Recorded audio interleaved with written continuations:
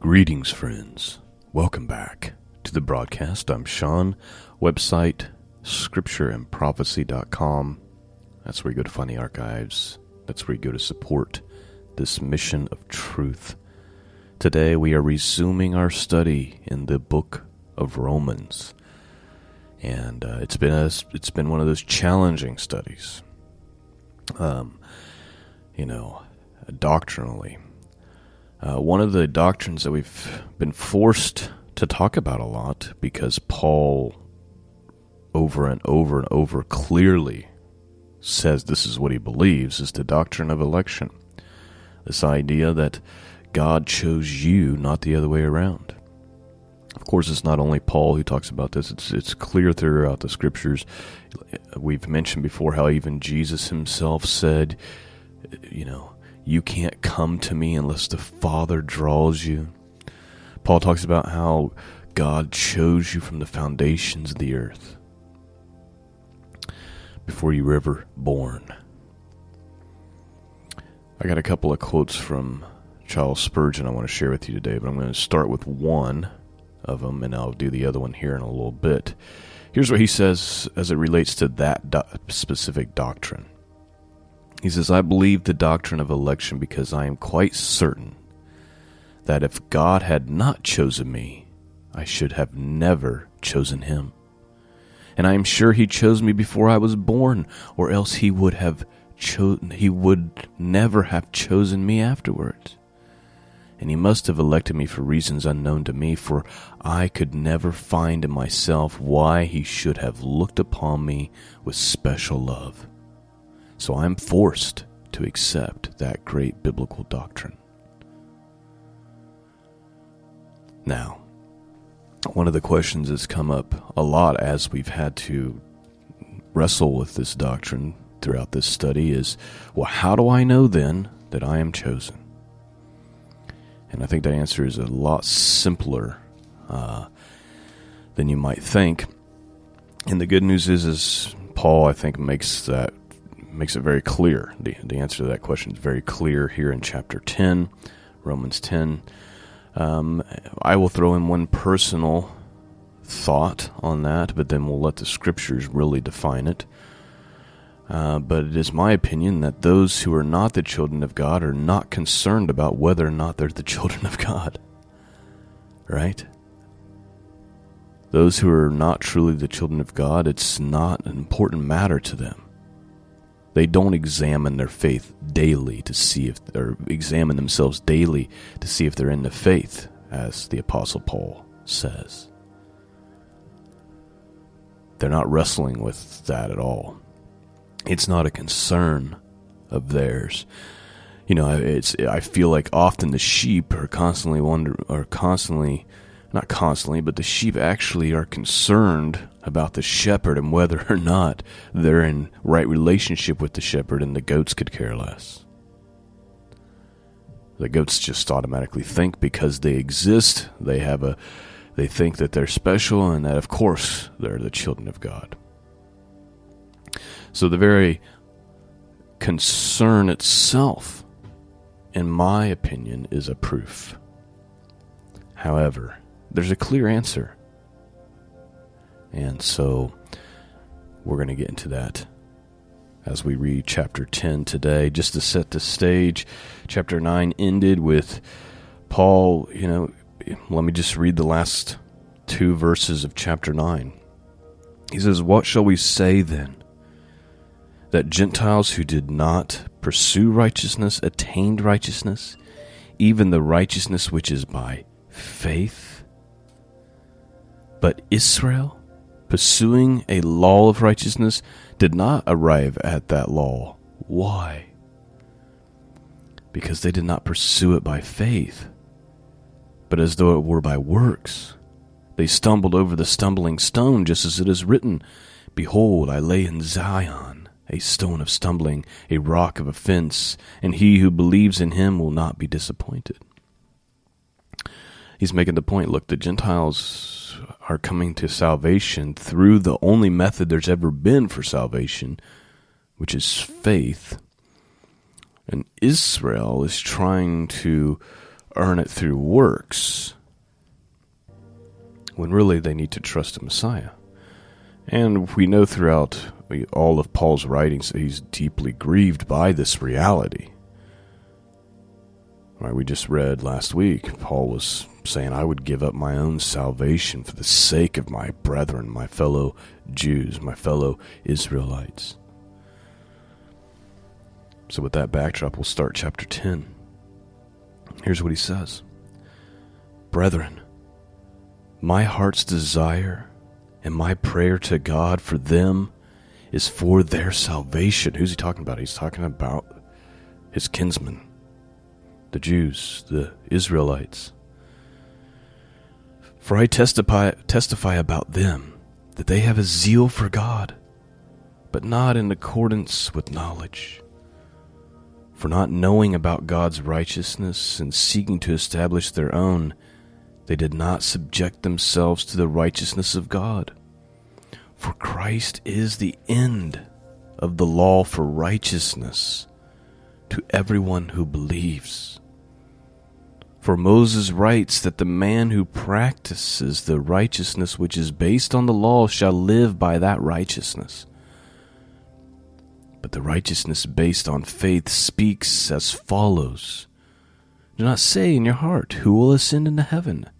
That is to bring Christ down. Or who will descend into the abyss? That is to bring Christ up from the dead. But what does it say?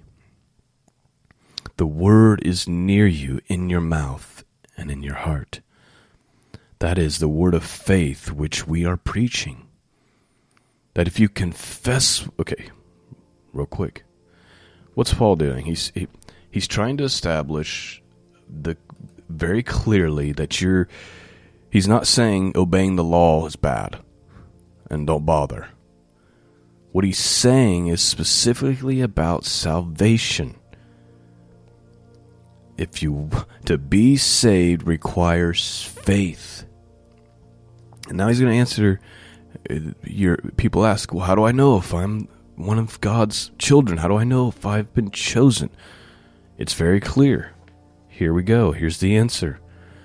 Verse 9, that if you confess with your mouth Jesus as Lord and believe in your heart that God raised him from the dead, you will be saved. For with the heart a person believes, resulting in righteousness, and with the mouth he confesses, resulting in salvation. For the scriptures say, whosoever believes in him will not be disappointed. For there is no distinction between Jew and Greek, for the same Lord is Lord of all, abounding in riches for all who call on him. For whosoever will call on the name of the Lord will be saved. So just simply ask yourself, do you believe? Have you confessed with your mouth that Jesus is Lord? And do you believe in your heart that God raised him from the dead?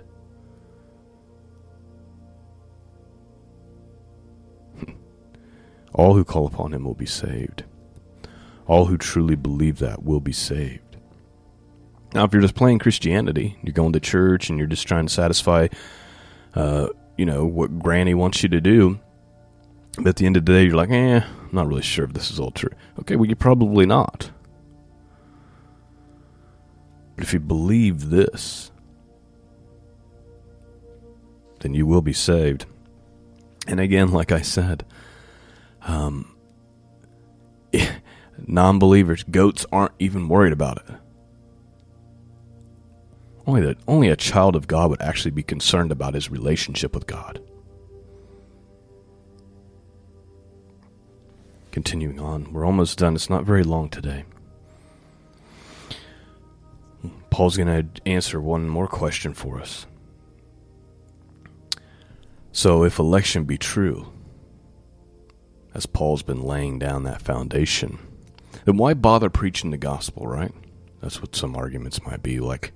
Why preach it? I mean, if God has chosen them, why does it matter? Like, they're going to be saved because God has chosen them from the foundations of the earth, and who can resist the will of God, right? Like Paul says. Will the clay say to the potter, why'd you make me this way? Here's where first of all, Paul's going to answer that question. And then I'm going to give you one more quote from Charles Spurgeon here. Here's what Paul says, starting with verse 14. How then will they call on... So he just got done saying, anybody who calls on the name of the Lord will be saved. If you believe that Christ... if you confess that he is Lord and believe in your heart that God raised him from the dead, you'll be saved. Okay? He asks another question here. Verse 14. How then will they call on him in whom they have not believed? How will they believe in him whom they have not heard? And how will they hear without a preacher?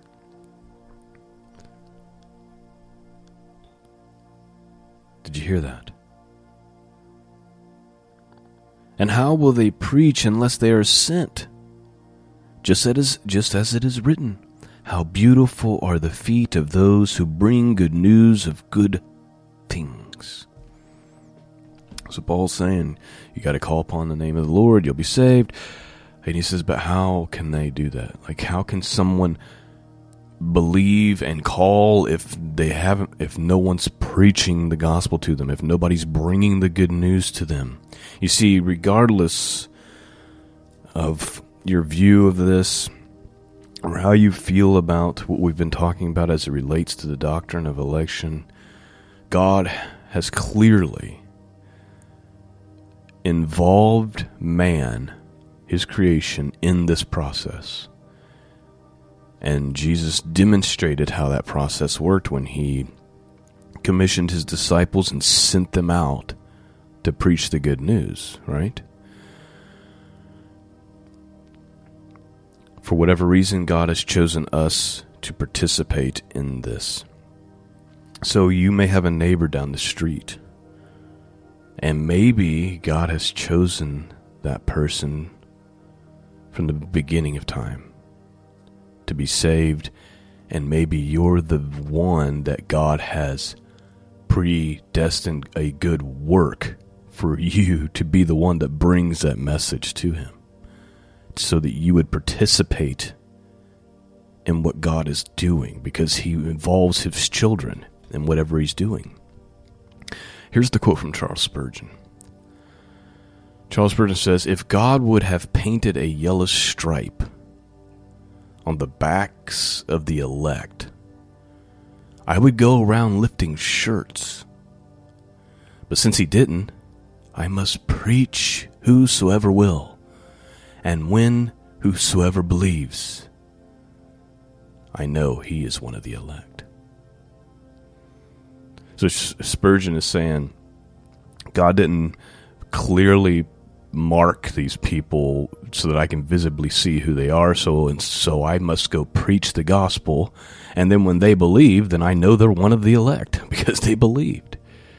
And so this is not a new concept. I mean, the writings of Spurgeon go way back, long before us.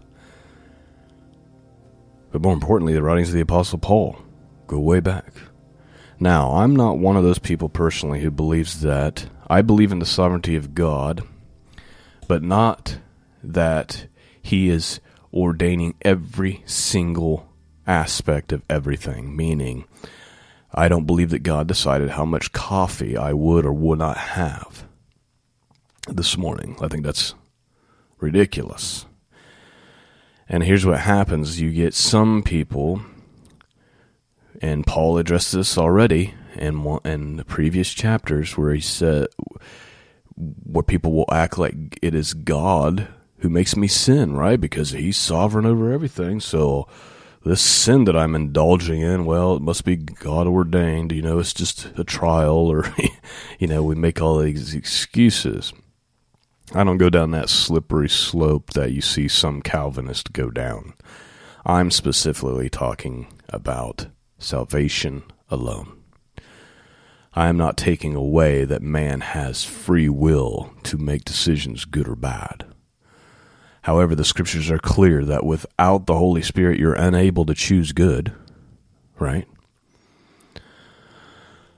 So so I do believe in the sovereignty of God, but I think of the sovereignty of God, and I think of God as a master chess player, meaning that he has a plan, he has a will that will come to pass, and no one can resist it.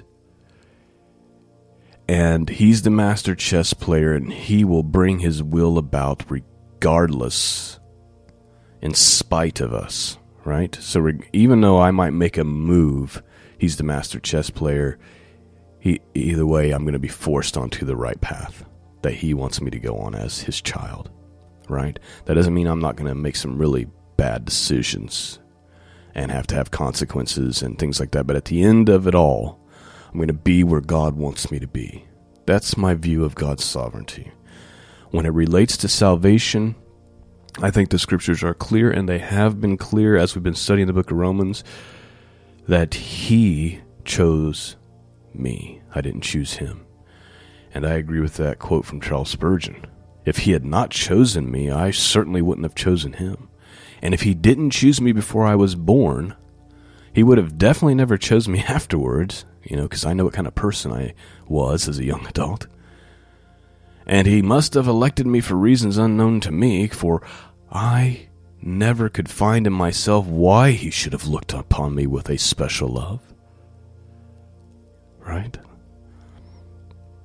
So that's kind of how my view is. There's always going to be people who take things to the extreme.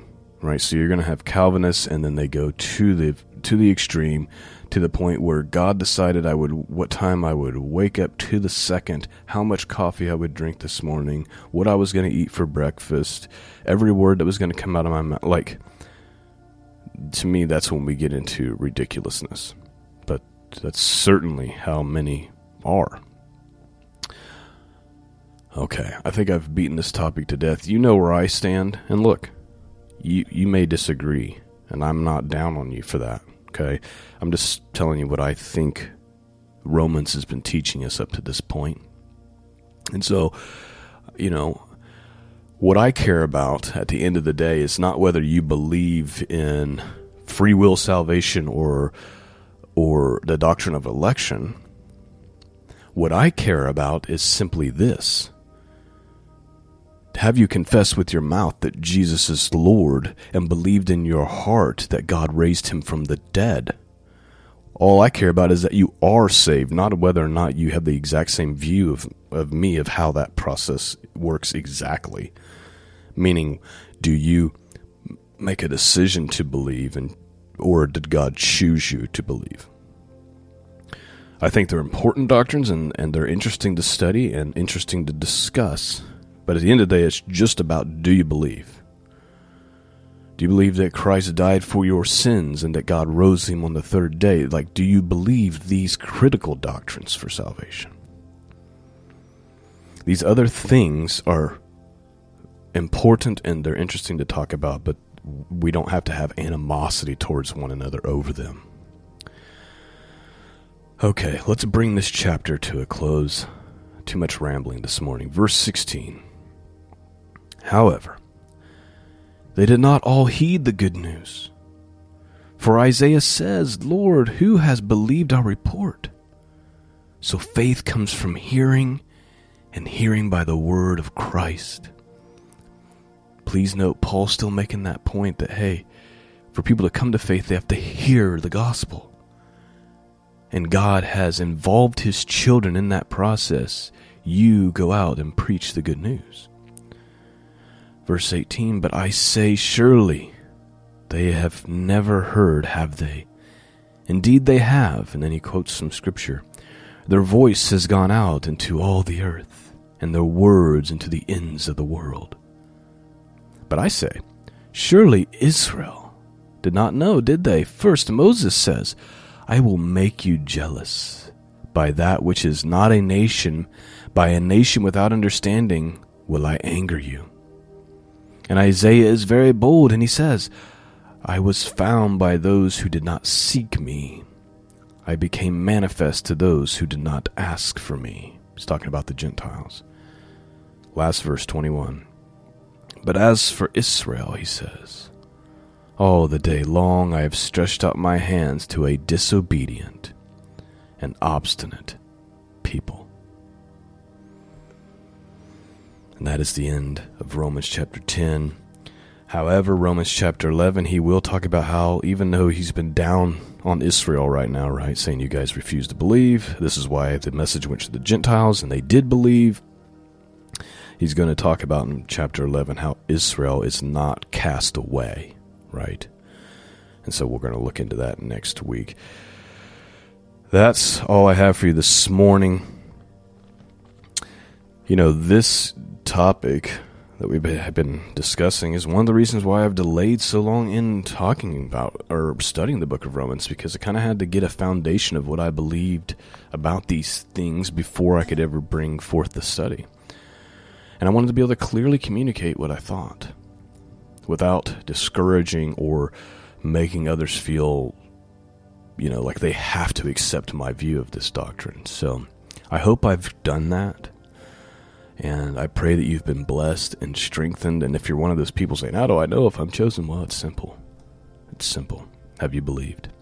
Have you called upon the name of the Lord? Have you confessed with your mouth that Jesus is Lord? These are the things that matter.